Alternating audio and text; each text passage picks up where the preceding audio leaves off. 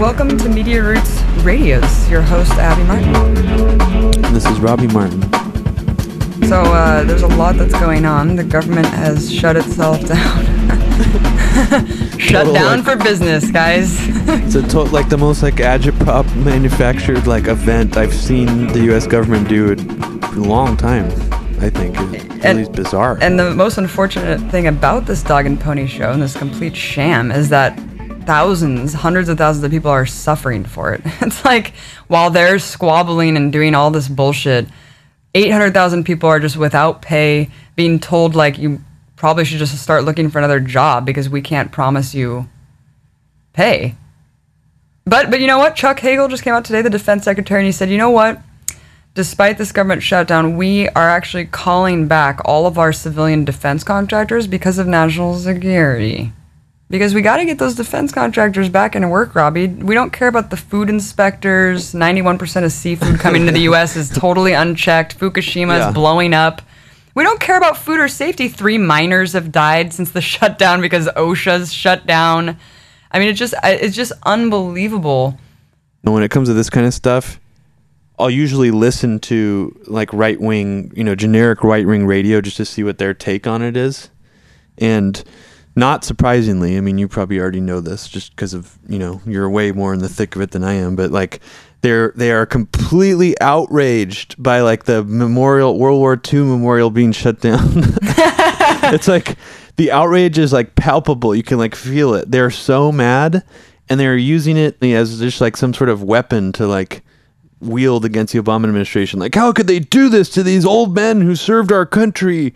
It's so disrespectful. They had to and then they're saying that they got arrested. They arrested all these World War II vets or something. And I just think it's really interesting that it seems obviously designed to provoke outrage among both parties. It's almost like both political parties win from something like this because the right gets all riled up and upset and reacts to it, and then the Democrats have an excuse to be well, look, we told you so, that these Republicans were crazy psychos who are obstructionists, and they've forced us to shut the government down. Well, it makes no sense on every level if you look at it. First of all, they have federal workers employed to tell people to not come in the monuments. I mean, that's the same exact amount of manpower as it would take just to have someone there just watching the monuments. When I go to monuments, I don't even see federal workers there. So they're actually employing more people to tell people that they can't go visit the fucking monuments. Which makes me think that it's a thing designed to provoke people. They have signs up at San Francisco Park saying, due to the government shutdown, this park is closed. It just seems really odd that it seems for the past 6 months or so, there hasn't really been anything partisan that has been taking people's attention away from more important issues. But now this completely does that. It just completely takes people's focus away from Syria, the NSA whistleblowing stuff. And now we're just talking about this partisan political theater bullshit. Well, it's hilarious that the right wing, and I'm not even going to get into this whole partisanship because it's bullshit, and, it is manufactured to an extent of how the corporate media is covering it and also how they're just treating each other. But it is funny that, right-wing talking points are blaming Obama for shutting down the parks when actually the GOP is the one who, caused the shutdown because they hate Obamacare so much and they couldn't allow it to go in effect. First of all, Obamacare is an insurance grab. So that itself is just so bizarre. It's why are they shutting down the government over this? I mean, of course, we can analyze this all day because it's just, like you just said, mostly manufactured.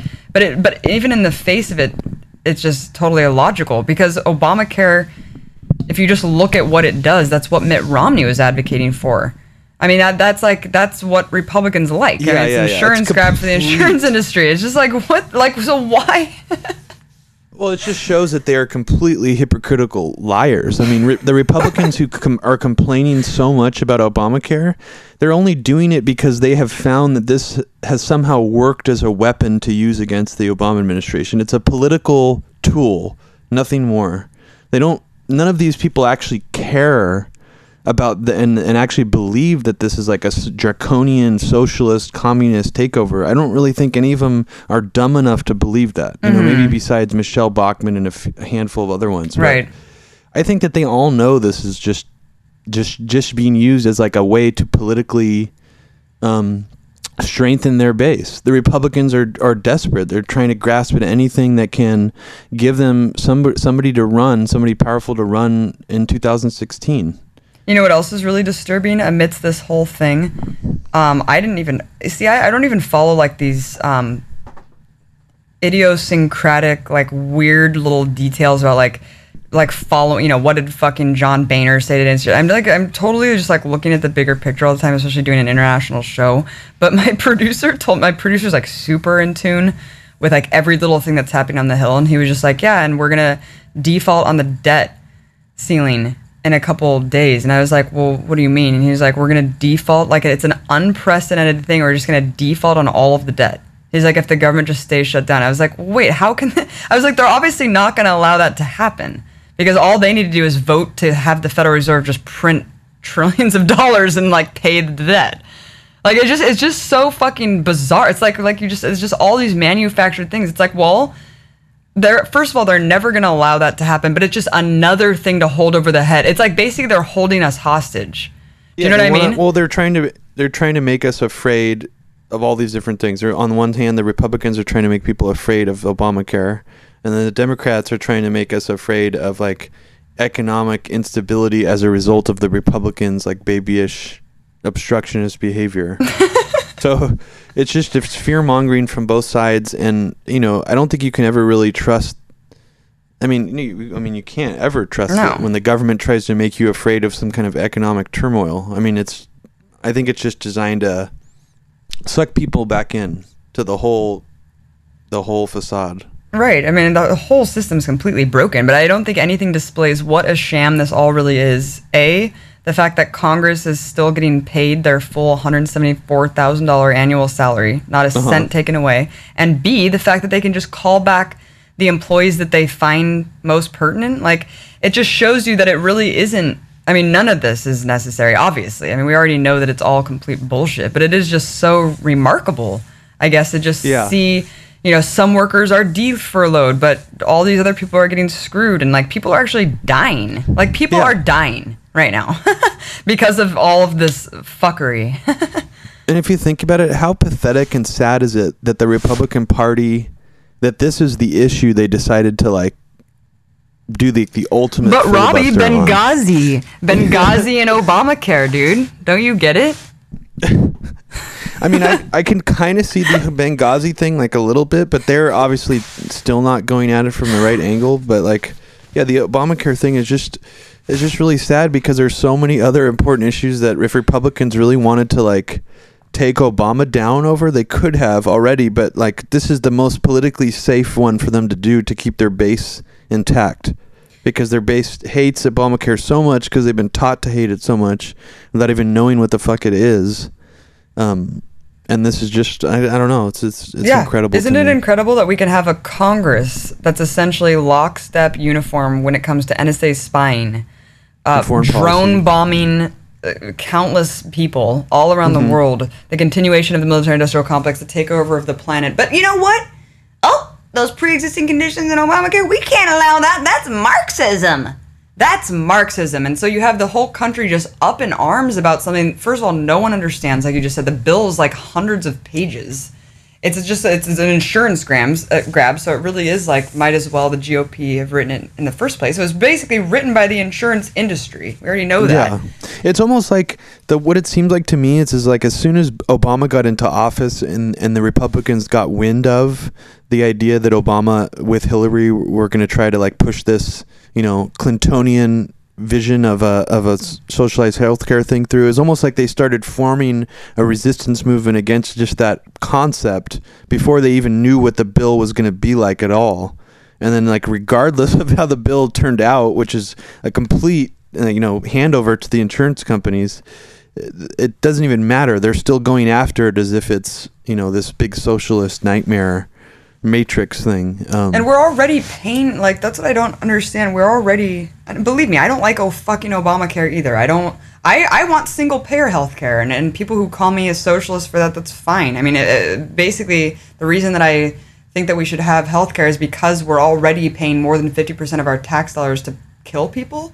So, I mean, if I were given a choice, I would just say, hey, let's apply that 50% of taxes that you're already taking from everyone and get free college and healthcare. I mean, that's the trade-off that I'm willing to take for a functional society where people are actually taken care of. That doesn't make me a socialist, a Marxist. That's just like, that's half of Europe, too. Probably more than half of Europe. More than all the industrialized countries in the world. Those really big lines. You can't get help if you try to get healthcare in the UK or Canada. You're going to die in the waiting room while you're waiting for surgery. Yeah. They have horrible healthcare. That's why they have much lower infant mortality rates than us. Yeah, you know what else is funny is that, well, it's not funny, it's tragic, is that the U.S. is the only industrialized country in the world that doesn't offer maternity leave. I know. I just saw that. I mean, it is shocking on one level, but in another level, it's like, it's not that shocking because we've been conditioned here to accept less than other industrialized nations in the world. Because we're the best. Yeah, we're the best, but yet we also, reject the idea of the government having to foot the bill when we're dying. It's like, but every other industrialized country in the world has that, including Cuba. But Robbie, you should pick yourself up by your bootstraps and pay off the $100,000 in debt for your college and $100,000 in debt for just that one traffic accident that you got in where you were unconscious and airlifted to the hospital and forced into surgery against your will.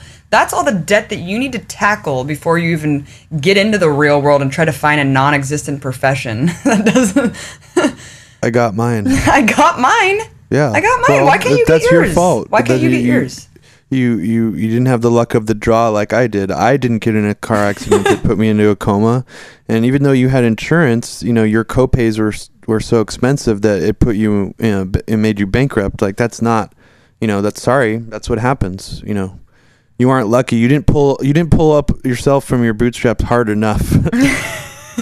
So sorry about that. I wanted to bring up this other bizarre story that, once again, I came back from the weekend to work and I was like, what in the hell is going on? These raids. Have you heard about this raid in Somalia and Libya that Obama just authorized last weekend? Absolutely. No, I did fascinating. Not. Okay, check Didn't this hear out. anything about it. Check this out. So we know about the Al-Shabaab mall shooting that happened in Somalia. It was a horrible, tragic incident. You have Al-Shabaab extremists, Islamists, mass shooting. All right, we have a ton of mass shootings in the U.S. We understand. We can commiserate with how horrifying that is. So of course, naturally, the world's policeman does a raid in Somalia to find a quote high-value Al-Shabaab target for another country's mass shooting. So that's one thing, that we are using extraordinary rendition, which Obama said he would never use. It's a Bush policy. It's basically exporting torture and interrogation. Horrifying policy. You pulled the extraordinary rendition card to take someone who was a target for another country's mass shooting. All right? Can you imagine if Somalia came into our country and tried to capture someone in relation to the Navy Yard shooting? I mean, let's just put this into perspective of how ridiculous this is. All right, that's the first one. Second one, in Libya, check this out. In Libya, U.S. Delta Force, I don't even know what that is. It's another special op thing. Apprehended Abu Anas al-Libi. But before you say who's that, very wanted man, Robbie. We needed to get him. You know why? Because he was an alleged mastermind behind a bombing 15 years ago. 1998 bombings of U.S. embassies in Kenya and Tanzania. What the fuck? I'm sorry, there's a raid happening in Libya. By the way, completely unbeknownst to the Libyan or Somalia governments. There was no He was living out in the open in Tripoli. There was absolutely no direction whatsoever to the government saying, hey, can you capture these guys? Like, are you concerned at all that this guy is like a living terrorist? It's like there was just absolutely no attempt at all to go any sort of lawful route whatsoever. Extraordinary rendition used in 2 instances, one for another country's mass shooting, another one for a terrorist attack that happened over 15 years ago. Does that sound crazy to you? Because and you know what's craziest is that people are actually celebrating this because they're saying, oh, well, that's great. That's a great sign. Obama might not be drone bombing people and just assassinating people midair that he claims are terrorists. Now, look, he's going back to the Bush. Remember that good old Bush policy? Now we're going back and actually just kidnapping people, torturing them. That's because that's the better way to fight terror. Oh, no, it's really good that Obama's just not drone bombing people. Look, this is a good sign. I mean, to me, it's absolutely shocking that that's the state of discourse right now, that we have, first of all, this false dichotomy of either drone bombing people or going and kidnapping them and torturing them on a boat. It's just funny that they're saying this guy is the mastermind behind the embassy bombings because, I mean, that wasn't Bin Laden and Al Qaeda, like, supposed to be the mastermind behind that? I mean, I thought that was like the original. It's just so weird how, like, no matter what, they can always remind us of 9/11, right. Once again. And like, I remember hearing on the news that this guy was like the number 2.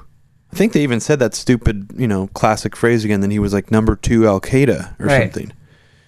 But it's just so weird because, I mean, and I don't know who's giving them this information, if it's coming directly from the government or if the news media is filtering it in this dumbed down way. But the number 2 of Al Qaeda, I mean, Zawahiri is the number 1 of Al Qaeda. So like any other time they talk about number 2 of Al Qaeda, I mean, it could be anybody because there's really no structural hierarchy of Al Qaeda. There never really has been. Mm-hmm.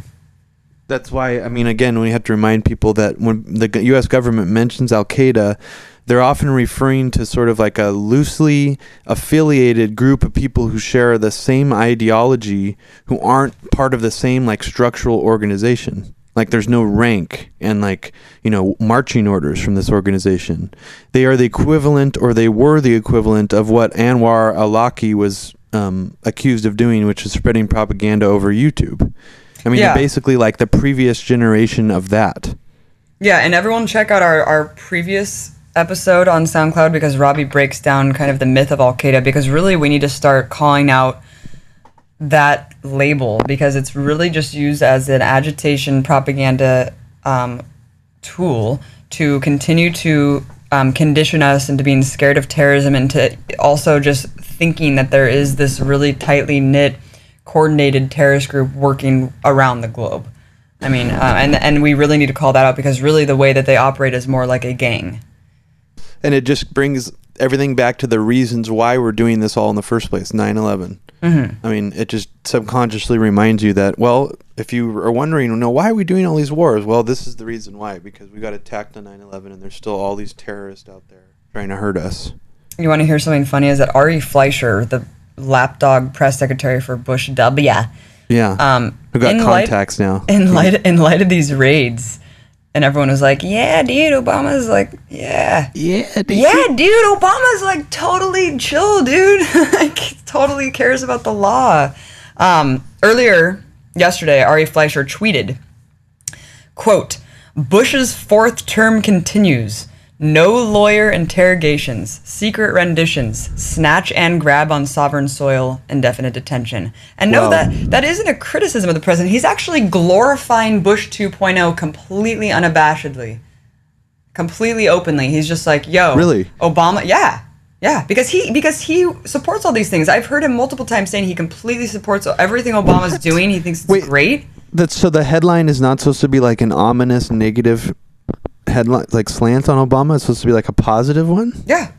What? This is really bizarre. I mean, he's basically saying that in Bush's 4th term, like that he's happy that Obama's just carrying on Bush's legacy. That's hilarious. It sounds like a headline Glenn Greenwald would write in like a negative way or something. I love Glenn Greenwald retweeted it. It's funny. That's so fucking weird. That's really strange. The whole thing is strange, Robbie. And let's talk about... sorry, go. I was just going to say, remember how I was saying on the last episode that I think that there's an attempt now to like for neocons to start promoting the idea of gay marriage to sort of put us on like an adversarial pivot with Russia or nations like that. I don't know. I was thinking that at a certain point, the neocons are going to grasp for this open season, hunting season on Obama that's basically revolves around his similarity to Bush and his destruction of civil liberties and all that stuff. Like, I'm surprised that the right hasn't seized on that yet as a method to beat him up. And I think that at a certain point, then the whole neoconservative spin machine will use that against him. Yeah. In the same way that Glenn Greenwald has for his whole Obama, the Obama years. I don't know. I mean, maybe Ari Fleischer was being facetious, but if he is, then I don't understand why he's saying Bush's 4 term. Unless he's saying that he doesn't agree with Bush anymore. I don't understand, Robbie. I feel like I'm living in the Twilight Zone. It's very strange. If he is being facetious and he's using it as a slam on Obama, then maybe my theory might be coming true that we'll start seeing people like Cheney or Rumsfeld or other old neocon people talk about how he is destroying the civil liberties and he's just saying things that Glenn Greenwald and that we say. I don't know. That to me will be an interesting thing if they actually do that. But speaking of old neocons, that's really strange. Speaking of old neocons, it's not an article; it's just a tweet that Ari Fleischer wrote on Twitter. Oh, really? Yeah. Oh, so it's it could be seen both ways. It's weird. I wonder if he followed up and explained it more. Speaking of old neocons, I watched that entire debate that you posted with Richard Pearl versus Noam Chomsky. What was the most fascinating part about it, and just to let people know, this was a 1988 debate or something where, Noam Chomsky, very sharp, he's a lot younger, very sharp, arguing with Richard Pearl, one of the fathers of modern neoconservatism. And what I thought was the most fascinating was how, first of all, Richard Pearl starts the debate off extremely defensively. But every time that he would try to rebut a point that Noam Chomsky made, Noam Chomsky he's speaking in a giant historical swath. His lens are very, very deep. They go back a long time. He's trying to get perspective on a lot of different things. And Richard Pearl, and I've noticed this tactic that a lot of people use to try to win arguments, is they'll just zero in on one specific fact that you said and use 5 minutes to just debunk that fact, because then they go away thinking that they've proven you wrong, even though they take one completely erroneous element that actually adds nothing to the argument as a whole and debunk just that, and then just be that There's shows you how those arguments. Fallacy, what is but it? I don't know the name of it, but it's you specifically only argue with one point and then portray yourself as being the victor of the entire debate. Right. As a result, that is a specific kind of fallacy, and that name. Did you notice that he was doing that? I noticed that he was doing that at some points in it. And then what I also noticed he did was he completely ignored when Noam Chomsky made a point to do this and on his initial argument, where he read just verbatim from all these American foreign policy internal documents. Do you remember that part? Yeah. That he was just reading off all this stuff about why internal memos written by Pentagon officials about why we're doing these things. And Richard Pearl didn't address any of that, because it was almost by ignoring all that he could recreate the narrative. But that stuff is on paper. And it's, and when Noam Chomsky's reading it off, you almost think, is Noam Chomsky making this up? Because sounds ridiculous what he's reading. If they actually talked about trying to economically cripple these nations so that they could control them and stuff.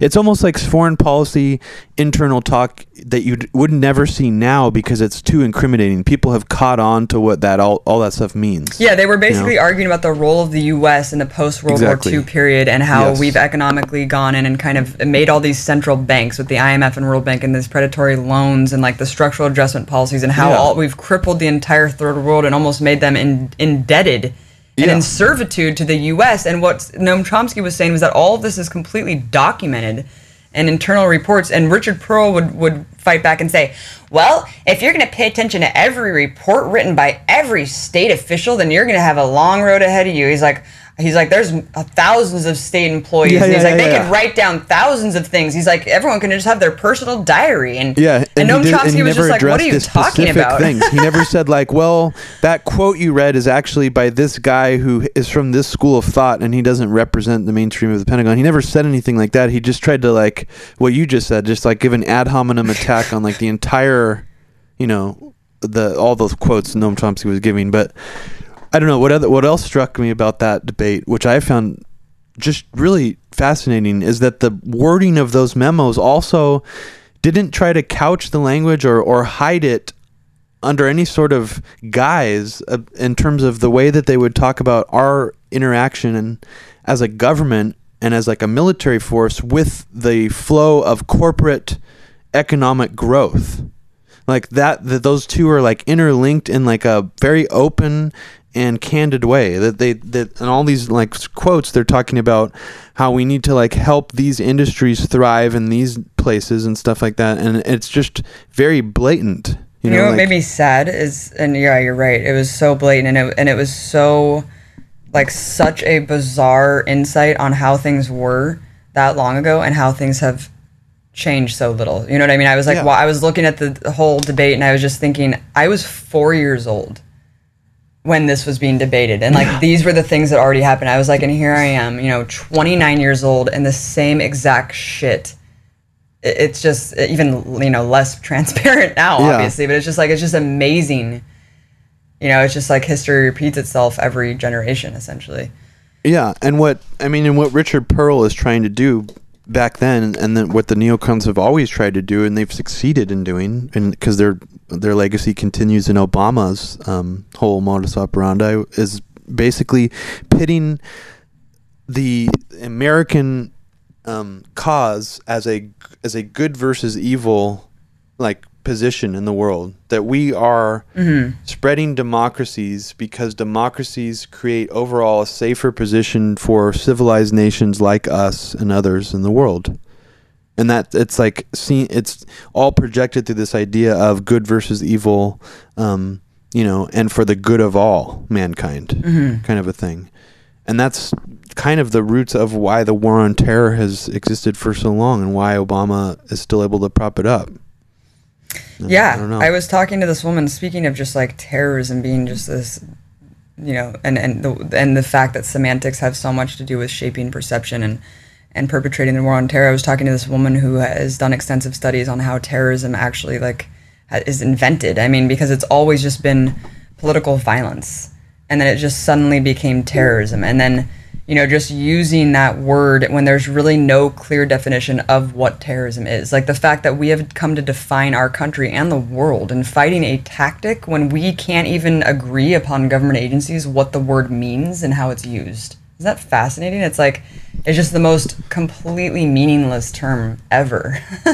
Yeah, it is. I mean, you can go back. I mean, I don't remember where I read this, but someone did a good analysis of different wording about people's enemies, like different countries' enemies, America's enemies or adversaries throughout the years, and there's been different terms that have just been interchangeably used for the same ends. And like you could go back to like the 50s or the 40s, and you'll see us talking about communists in Asia as being barbarians, and things like that. Like we're using the word barbarian, which connotates that they're just the uncivilized animal, sadistic animals, in the Dark Ages. And now terrorist takes on a similar connotation too, that these people are just so evil and so sadistic that they'll do anything to get there, to try to spread their medieval ideology on us, essentially. And I don't know, it's just like any other time in history where people have tried to, use some catch-all word to describe a population that we're trying to get people to hate, essentially. Right. Yeah. I wanted to also just say one thing about, it kind of plays into what you're saying, like when last year that Woolrich, I got accused of not saying this word right. I don't know what the hell. How do you say it? Woolrich. I mean, I'm sorry. Okay, I'm Talking not about British. the butcher knife attack. Yeah, it's like, remember right after that happened, David Cameron immediately said it was a terrorist attack. Yeah. And it was like just this stabbing. I mean, it was just some random crazy guy who stabbed this soldier or whatever. And so David Cameron says it's a terrorist attack. And then I was just thinking, it's just so fascinating using that term for someone that would otherwise just be dismissed as like a crazy person. And then I'm looking at how in the U.S. when this woman, Mariam Carey, some quote crazy lady who crashed. I'm not saying that she wasn't crazy. I'm just saying like, it's just fascinating in this hyper alert, like sensational news world that we live in. Like immediately when this happened, it's just like cameras everywhere zeroing in 24/7 frame by frame of the woman who crashed into the gate, high-speed chase to the Capitol, and then just was subsequently executed, which I think was by snipers, because I have no idea how you can cleanly shoot someone in the skull when they're like driving a car. But yeah, it might have been a lucky shot. Sure. All I saw from the video was her driving off the frame, and then I heard them open fire on her car from really far away. So yeah, well, I did see photos of just snipers set up all over that area before that even happened. Yeah, I mean, easily could have been. The whole situation is just really tragic. It was really tragic. It was really sad, and of course, pundits all day were just psychoanalyzing, the situation and what happened, and saying that she had a mental condition because she said Obama was monitoring her. And I said, well, isn't Obama monitoring us all? Is that really a reason to think that you're mental? But then the next day, this is really fascinating. I'm sure you already know about this, but the next day at 4:30 p.m., a man doused himself in gasoline and self-immolated on the National Mall, which is, you've been to DC, you know that it's like basically the most poignant place that you can do something like that. You're right next to the monument, you're facing the Capitol, you're surrounded by all these historic government buildings and museums, and he dies. And the most disturbing thing about this was just the complete lack of media coverage. There was a small blip on the TV saying a man is burned on the National Mall, and right after just a short blurb and headline, they just went back to talking about Mariam Carey, and it just reminded me of, and still, I mean, and that was pretty much the only coverage of it, because, usually self-immolations have to do with political statements that are very revolutionary, and you see it as kind of the ultimate self-sacrifice. We've seen it done for centuries, whether it be Tibetan monks or across the Middle East, the Tunisian street vendor who lit himself on fire and jump-started the entire Arab Spring, and we painted him as a revolutionary, as a martyr, who was driven to such an act because of the political state of his country. And here, we have people doing this here. And I don't know his motives, but I'm just saying it's just a very fascinating way that we've looked at this situation. And then a week before that, there was another man in Houston who poured gasoline on himself wearing a full business suit with a briefcase and he tried to light it himself on fire, and he got arrested, and he's like being held in a psychiatric ward right now. And before he did it, he said like, I can't find a job. And it's just a very, very tragic thing. And I think that it really deserves some attention, because to me, that's the most extreme thing that you can do. For sure. I mean, as an individual, besides like being like a suicide bomber, taking, hundreds of people down with you, something like that, it is, I mean, it's the most extreme form of just like purely self-sacrifice that you can do. I don't know, when I heard of that, and when I saw you posting about it and realized like how underreported that was, made me think that there's just certain factors that make these stories go big or like get covered by the mainstream media. And if someone had like filmed that, I feel like that would have maybe gone viral or something, as horrible as it would have been. But there was nobody filming it. He just went out there and did it by himself. And, it's kind of like it just sort of disappears through the ether. We don't really... And the obvious other reason for it not being covered is that it's too much. It becomes too much of like a macro issue that zooms out too much from our normal everyday, generically riling us up style of news, to the point where it's like, then the question has to be asked, why was he choosing to do this in DC? Right. But a woman who like tries to ram a barricade, she's a crazy person who put Secret Service members' lives in danger. So that's how they can spin that story easily.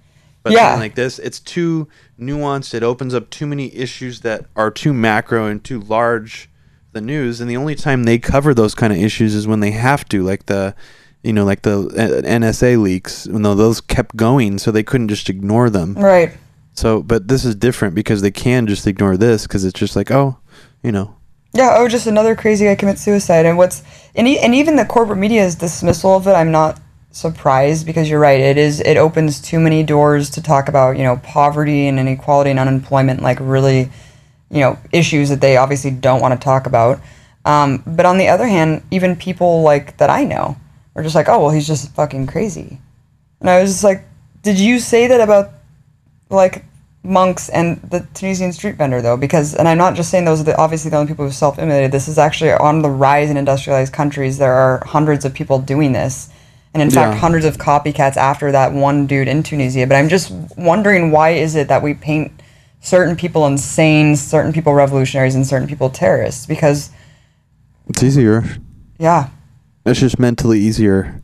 I mean, it's the same reason why most people can just brush aside something like Occupy and just say they're just a bunch of punks who are spray painting, businesses and breaking windows, because to actually like relate yourself to someone like that, I think to actually put yourself in the shoes of someone like that and understand it requires too much of like a macro view of the world that makes a lot of people uncomfortable to think about, that there might be people who are just so fed up with what's going on that aren't crazy, who actually just snap and this is their only act out of desperation. Yeah, I read this amazing article, and I'll link to it right now, and I'll also link to the report that I did about this, but this woman was just talking about the unemployment rate, and it's kind of in the wake of this global financial crisis, and just such economic uncertainty and financial austerity, and like how to strip yourself of a job is almost like to strip yourself of, not saying that a job's the only thing that matters, of course so many people are working jobs that they hate. I'm just saying, when you give that value to a man or woman, and you deem that the only value in life, which is really, we are conditioned into growing up in a culture where that form of employment is like, it identifies you. And this when you go out to bars and people say, what do you do for a living? That identifies who you are. And so when you don't have that, I can see where people would be pushed to the brink of just like complete and utter hopelessness. And what this woman was basically saying is that, and obviously I'm not generalizing everyone who does this, it was just a very fascinating perspective where she just said, to immolate yourself is like, you at least matter in that one moment. Like, you are making a statement in that moment because you don't matter in any other aspect of your life. You've been stripped of like all of your dignity. And it was just a really sad commentary. It's a very tragic thing, and this conversation is making me think of this other guy. And I think the reason why this struck me my core so much is because this happened when I was first starting really getting political. It was like in 2005 or something. And this guy, I was already super political. The Iraq War was already in full effect, and this one guy self-immolated, and he protested the Iraq War, and he wrote this beautiful manifesto. And I remember hearing about it because we're already like in tune with alternative media. And I remember reading the story and being so devastated to think that this guy committed suicide in such a horrifyingly painful way, in such a dramatic way, to send a message, to get this message out. And the news treated him like a fucking crazy guy. Like, this crazy motherfucker set himself on fire at the Capitol building, and then like just moved on. And I remember saying, that is so fucked up. I cannot believe they did not even, this guy killed himself to tell you a message. And this is the way you're treating him? Like, we know that he wasn't crazy. I mean, yes, you can argue to a certain extent you have to be a little bit off your rocker to be at that point, but really, who are you to judge, and who are you to not tell this man's message? And like, I just remember this one line. Well, I'm reading this from a quote, but this is what he wrote. This is at the very end of his manifesto, after he's talking about how he doesn't want to live in a world where he's forced to pay to murder people and to commit genocide against the people that did nothing else. He just says, I will not participate in your charade. My conscience will not allow me to be part of your crusade. It's just really powerful words. I mean, and that's how we treated that guy. So it just reminded me of that whole scene, and it was just ugly. And you're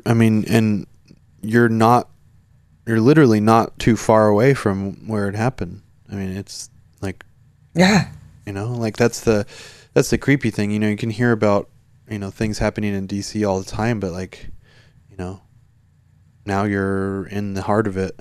And but yeah, we wanted to also talk about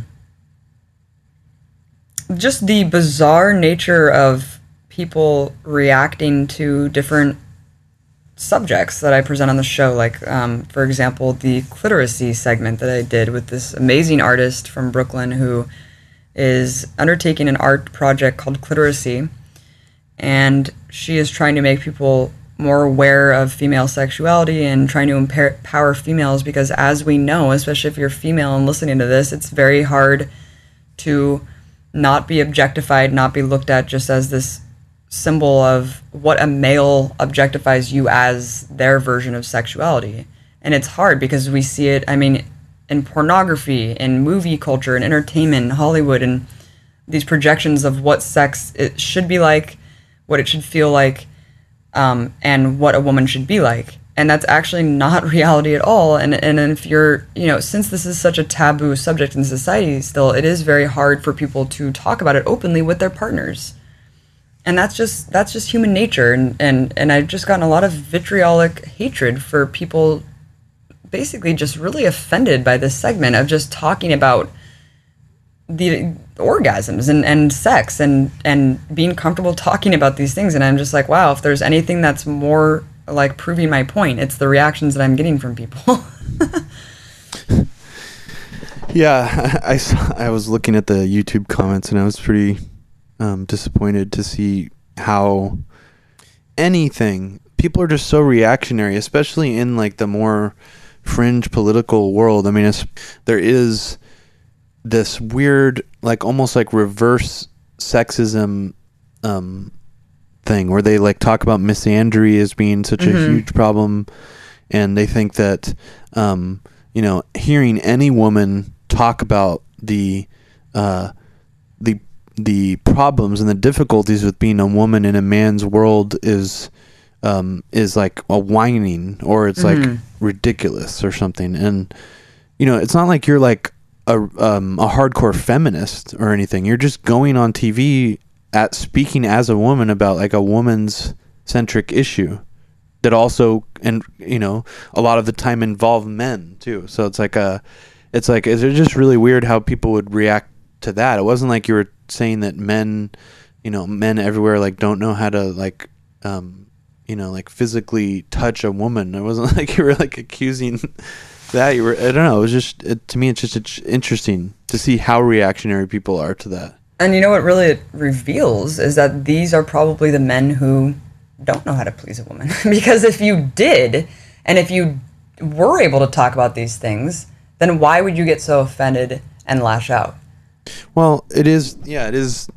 I just find that there is a suspicious amount of that sort of reactionary vibe going through a lot of these different things. Like, there are people who will break down Lady Gaga videos on YouTube talking about how they're filled with Illuminati symbolism, but then they'll also go through and talk about how much of a skank and a dirty slut she is and how she's a whore and all this stuff. And I'm just thinking when I'm watching this guy talk about this, that you have really deep-seated issues about your relationship to other members of the opposite sex that you need to get like psychologically examined for. Like, there's some seriously disturbing shit that's underneath the things that you're saying, period. Right.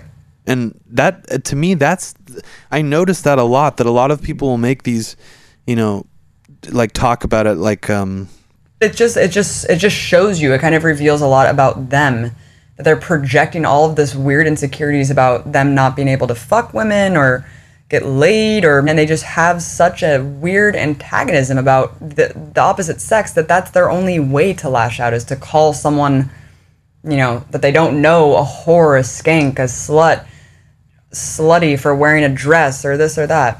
I think that it's understandable to a certain extent, just like it is with other like religious, ideologies around the world, that like hypersexualized culture or like very openly sexually, like a sexually comfortable and evolved culture. You know, some people call it hypersexualized. Other people can just call it like sexually intelligent or evolved.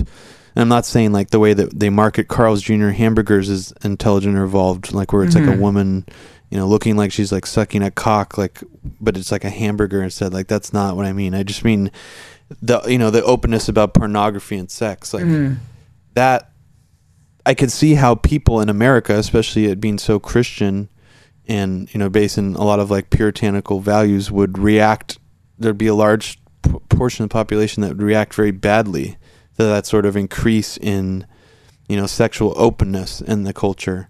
But I mean, I can understand it, why they do it, but I think that it's the root is ultimately, it's not even, it could be part of it. I think that people, you know, might have trouble relating to women or, you know, having sex with women or whatever. But I think it just points to me to like a sexual repression in themselves, that they are maybe not comfortable with their own sexual expression. Like they, you know, maybe when they see commercials with, you know, really young women dressed in scantily clad clothing or Miley Cyrus videos, like that there's a part of them that gets aroused or something that they find very uncomfortable, and it maybe brings up like issues for them or something. Well, that's exactly what I mean when I say that they can't relate to women, because they're not being honest with themselves. Yeah. You know, it's like if you're not being honest about your own reason. Sexuality, then you're not going to be able to relate fully to the opposite sex.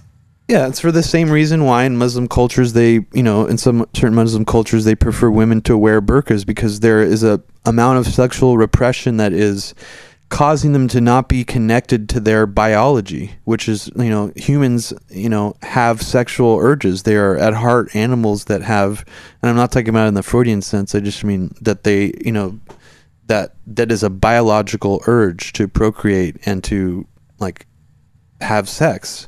So, I mean, I don't know, just to mean people, but society has conditioned us to sort of like repress those feelings or to channel them into things that are societally acceptable, you know, like heterosexuality or, you know, or just like the idea of like what kind of sex is appropriate, what kind is deviant behavior or, you know, considered like detestable or whatever. I mean, I don't know. Yeah, it's a lot of well, it's interesting too when like people are so vitriolically hateful against homosexuality and like dedicate their entire lives to try to, you know, end gay marriage or prevent gay marriage, and you're just like, wow, dude, like why are you so obsessed with something that has absolutely nothing to do with you? I find it fascinating, and the only explanation is that there's some sort of innate repression, because it just makes no sense why you would be so consumed with your entire being hating something that has nothing to do with you or anyone that you know, obviously, because if you knew gay people, you would know that it's not a choice. But that it does point to something deeper rooted, and you know, I think it's a case-by-case basis, but there's something else there, obviously. But you were talking about the burqa, and I think it's fascinating to see kind of the two extremes, where you have a woman fully veiled in a head-to-toe burqa, or a woman almost naked with just her nipples and like a thong on, and like the two versions of sexuality in two different cultures. And really, I don't know. I mean, is one better than the other when you're looking at like the exploitation of women or like the repression of women? I mean, it's really like flipped on its head. But it's, you know, it's just a fascinating thing to say, like, I don't know. It's just two extremes of the same coin, I guess. Yeah, and I don't think anybody who's going to be like really upset about you doing a segment about how people should learn more about how, you know, the clitoris works or like where it is or whatever. I just can't believe that people would get that upset by that, and the fact that people did is just almost like not even worth like spending too much time on, I guess. Right. Well, let's move on. Yeah. Let's move on, baby. I wanted to. Lots of NSA leaks still going on. Go for it. Yeah, I just wanted to. I mean, how much more time do you have? Like 10 minutes. 10 minutes? Okay. I'll just make this very quickly. Anybody who hasn't seen Abby's interview with Senator, he's a senator, right? Bob Graham? Yeah. Senator Bob Graham, who's now not in the Senate anymore. But your interview with him was I thought really revealing. It's very interesting to watch him sort of answer for things that seem on their face really like not very difficult questions, but the fact that no one has really ever asked why we went into Afghanistan, because his whole thing was that he was suggesting there's Saudi Arabian government involvement in 9/11 backing. Mm-hmm. Although he doesn't quite go that far, but that's his suggestion. He's hinting at that because he thinks that these San Diego hijackers were like being funded and protected by Saudi Arabian intelligence. So then you go to ask him, well, why did you vote for the war in Afghanistan if you thought that, Saudi Arabia, I mean, I don't know if that's exactly what you asked him, but that's what you were implying. And, well, yeah, no, I said, did you regret your vote for Afghanistan knowing what you know now? And then, but what was so funny is it was like when all those people voted for it in that emotional storm of like on 9/14, I think is when they voted for it. Like the logic probably made sense to them back then in that emotional fog. But when he actually tried to explain it now, it just didn't make sense. Like he was like, well, and he just like immediately diverted his answer to Iraq. He's like, well, when I knew Iraq was based on lies and the weapons of mass destruction, so it was going to divert attention. It was like at first he was trying to weasel his way out of having to answer it for it directly, and then when you asked him again, you were like, but don't you think it's weird that we like tried to go in and just to get one man? And he's like, well, it wasn't just one man. It was the thousands of followers that followed his group in Afghanistan. And as he was saying it, I just thought, how ridiculous is that he's even stumbling over this answer a little bit, like, because if you really think about it, why did we go into Afghanistan so quickly after 9/11, or vote on the war so quickly after 9/11, if 14 of the 19 hijackers came from Saudi Arabia? Right. And I don't even think any of them, maybe one of them was Afghani, like total. And I don't even think that's true. I think actually none of them were. Yeah, no, I don't think they were. So it's just so strange that that you brought up both of those different contradictory beliefs that he's expressed together, and you could tell that even he was a little bit jarred by it. He didn't really he didn't have a coherent explanation for it. Because all these people are used to talking about is like the fact that Iraq didn't have WMDs. Yeah. It's just that superficial, generic rebuttal. It's just like, well, I didn't support the Iraq war, but I support the Afghan. It's like, really, you supported the authorization of use of military force to indefinitely have this perpetual state of warfare anywhere in the world? Because that's really what it was. Point. Yeah, it's like that's the talking point that's been given to them to deflect anything about Afghanistan, or that's just been given to them to explain things over time. But none of them, I mean, I rarely have ever seen anybody who voted for the Afghanistan war asked why they did it. Ever. Right. Ever. It just seems like such an obvious given. It's like, well, of course they did. Everybody, we needed to go there. Right. But it's like, why? Question that reason. And actually, and you're the only person I've seen ask these people in a genuine way, why did you do it? Did you regret it? Dennis Kucinich had another, he seemed like he actually tried to answer honestly, but his answer didn't make sense either. Well, what was so fascinating too is that I had Bob Grant. He wrote this huge book about Saudi Arabia involvement in government cover-up. And so I get him on to talk mainly about this, and then I realized really quickly that he didn't have anything to say. At least he couldn't say much. It's probably that he couldn't. I mean, he knows, being a senator, what he can and cannot say openly that will get him in trouble. And that's and when people say things like that, that's just the tip of the iceberg. There's more that they're not saying. We'll never probably know. But it's just, it is weird that he would go out there and say that. And I don't know what his background is. Is he a Republican or a Democrat? No, he's a Democrat. Yeah, I mean, I don't know quite what his background is, but I do think there are certain people who are not loyal to Saudi Arabia who know that there's some shady shit that's been going on there for a long time, Yeah. But it seems like most people just don't touch that. It's kind of like Israel. It's less of a third rail, but it's a similar one where it's like the elephant in the room. It's like, well, why the fuck are we funding helping Saudi Arabia, and we didn't investigate them at all. And not only did we not investigate them, we flew out the entire Bin Laden family, like into safety. I mean, it's so outrageous. And yeah, I bet you something happened where he just knows what line to toe. I mean, he knows exactly what line to toe. And he knows what the limits are. I mean, he knows what the limits are. And even when I asked him about the Deepwater Horizon thing, like he's like on the chair of some investigation into BP.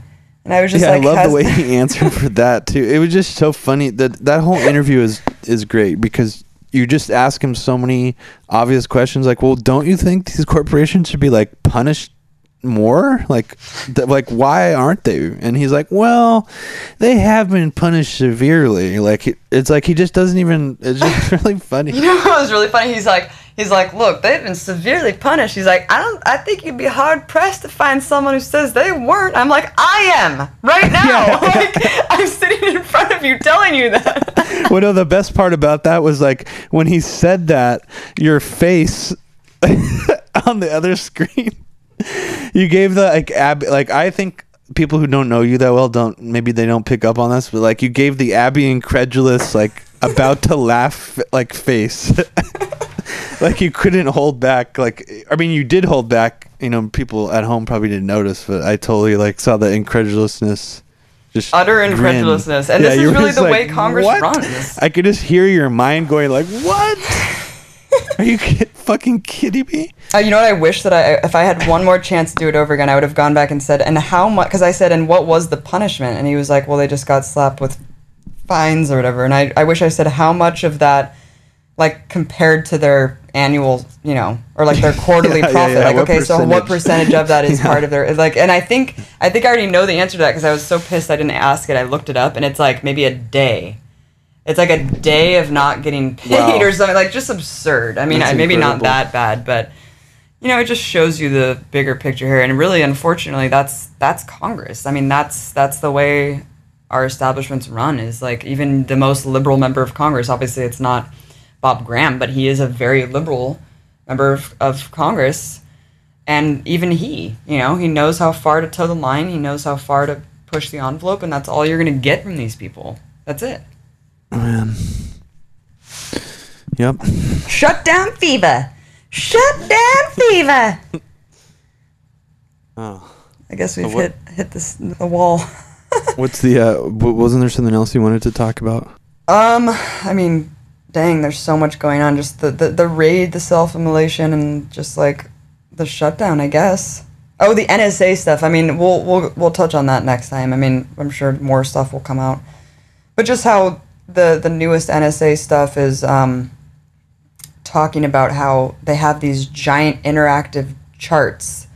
Like, you know, like the Able Danger charts, there's one for like every American, like linking you. It's almost like, I forget the name of that website where you could just like see this ridiculous spider web linking like all of these corporate board members and all this shit. And basically there's just like these huge interactive charts made digitally of everyone linking to their friends, to the friends of friends, to the friends of friends of friends, like basically just this six degrees of Kevin Bacon type game. That basically implicate the entire populace. I mean, if they wanted to. So it's just showing kind of the extensive operating structure of the NSA. It's not just metadata. It's like they're actually like already tying all these elements together to implicate essentially the entire population. So that's where we're at. That's the latest leak. See what's coming next. My God. My heavens.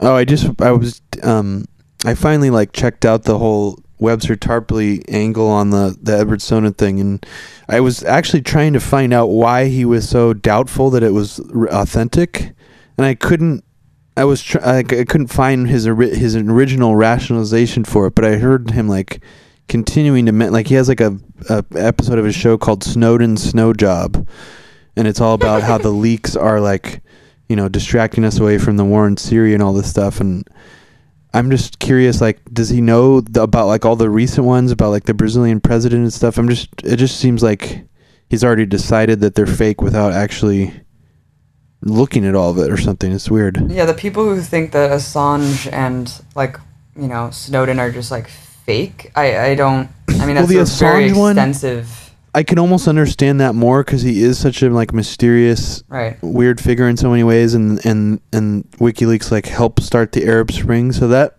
I would sit there and listen to someone like try to explain to me why they think he's like some sort of inside agent or something, but I mean, I'm not saying I'd be convinced by it, but like just the Snowden thing seems far less believable to me because why? I just don't see what the point of it is, unless the whole thing is designed. I mean, the only rationalization I could see for that, but which I haven't heard Webster Tarpley say, is that, you know, maybe the government wants people to know about all this stuff for some reason, and that's the only thing I can think of. But otherwise, can't think of any reason why it would be some sort of staged. Yeah, you know what? I was getting really paranoid the other night, and I was actually no, not the other night, but right when all this Edward Snowden stuff came out. You thought it was all staged? I was thinking for a second. Yeah, I was thinking, you know, it would actually be perfect to like throw this guy out like a sacrificial lamb and just be like, well, we needed to like basically just get this information out there because there's no hiding it for that much longer. We already have like Wyden on our ass and like all these people kind of pressing us. We kind of just need to get this out there. Let's make people think that he's the real whistleblower. Well, it is interesting. It's definitely interesting to like just entertain that thought because I don't know. When I thought of like the Brazilian president's reaction recently, part of me was like, well, and I didn't think of that when it happened, but like yesterday, I was like, I wonder if the U.S. government almost wants these South American countries to know this, then maybe this is a way for them to like measure the like smoke out America's enemies, like Stephen Colbert said, like, you know, whichever Brazilian leaders or whichever South American leaders react the worst, then we'll know that those leaders will be like the most of a problem in the future or something, and they put greater scrutiny on it. Yeah, and at the same time telling all the people like, we are spying on all of you. Yeah, we didn't want you to know, but oops, now you know. I don't know. I don't believe any of this. I'm just saying that it's just this all. Yeah, no, it's interesting. Mind. It's interesting, and then of course I'm not suggesting at all that I think that Glenn Greenwald is part of some conspiracy. We're just saying that, you know, some people are throwing these theories out there. You know, Webster Tarpley is one. Naomi Wolf, I think, is another, about how Edward Snowden is some kind of operative still working for the U.S. government, which isn't really based on anything that convincing. It's just all sort of like based on this idea that it's too convenient, you know, that he leaked all these things to Glenn Greenwald and all this stuff. But if I could say one more thing just to round up the show, because I realize we've never talked about this on the show, but it's really, really super important, is the Trans-Pacific Partnership is being negotiated in its final stages. And this is a corporate coup d'etat, 150%. Happening. 600 corporate advisors are basically secretly drafting the largest trade, quote-unquote, trade deal in history. But it's not a trade deal at all. It's like 12 chapters of everything stripping SOPA-like restrictions on internet privacy to Buy America Act to this, to that. I mean, food inspections, like medicine prices, all of these things are being deliberated by 600 corporate advisors with virtually zero public insight whatsoever. The majority of Congress can't even see the text. And it's happening across like 12 countries. And what it's going to instate is this international court body that will essentially override national sovereignty. So let's say California passes a bill to ban GMOs or to label GMOs. This international court body, which also has Monsanto invested in it, or, you know, they can even have a Monsanto lawyer sitting on it, they can just say, we're going to sue California because you've impeded my profits, and we're above you because we're sitting on this international court body that can essentially do this because we've already made a deal with all these world governments and your own government that we can sue you now after the fact and actually prevent this law from going through. It's a very scary thing. Obama, on top of this, Obama's trying to fast track this through Congress. This is pretty much the most important thing going on at this moment, is that he's trying to fast track it through Congress, so there is absolutely no discourse at all. The fast track was something that like was invented by Nixon. It was like to expedite the process of legislation, so there's like virtually no discussion or deliberation about it. So it's just an easier way to pass shit. Like bypassing the way that the government's supposed to run, you know? And so they're trying to fast track this, and really we need to flood. I mean, not that I even think that, like, obviously our representatives are bought and sold, but if people just flooded their fucking, I don't know, town halls and stuff and just said how awful this is, because this is terrible. And it just scares me of what, such huge reaching implications that this bill could have. So anyway, I just wanted to give a little call to action for people to do, I don't know, tell people about it, I guess. I'll vouch for that, even though this is the first time I've heard about it. Oh, really? I feel really out of the loop sometimes. You're just on the ball with all this stuff now. You gotta be, dude. I'm on the tip top of the ball. I'm like spend way too much time looking at old Richard Pearl like lectures from the 80s. But that's good too, because we need the perspective. We need that perspective too, to realize, what, you kind of can't get caught up in the everyday news cycle, because really you lose sight of the bigger picture. And that's why I love you, because you like give that historical analysis, which is so necessary. Thanks, we Abby. need both. We really need both. Well, thanks everyone for listening. It's been an awesome talk, and I hope everyone enjoyed it. Check out our previous Media Roots Radio podcast. We are now on iTunes again, so please go to iTunes, check out our Media Roots link, subscribe. You can download all our shows at MediaRoots.org. And you were just on Coast to Coast AM and the Lifeboat Hour with Mike Rupert, and those are both online too, and we'll link to them on the timeline. Yeah, check out Robbie's record label, records.org. He's about to finish this documentary about Anthrax, and he'll come on Breaking the Set to talk about it. It's going to be an epic film. Check out abbymartin.org. That's my art website. And please donate to keep these broadcasts alive. I am making a steady income with my show, but at the same time, I do need a lot of help with Media Roots, and we are always looking for submissions, and we're always looking for donations to keep that website alive and running and up to date. So thank you so much, everyone, for caring about citizen journalism and listening to these broadcasts, and go out there and make moves. Have a good day or night. Wherever you may be listening. Attack from the back to the red march. A toast to the booty. Feel that. Or how else can you capture a boogie? Attack from the back to the red march. A toast to the booty.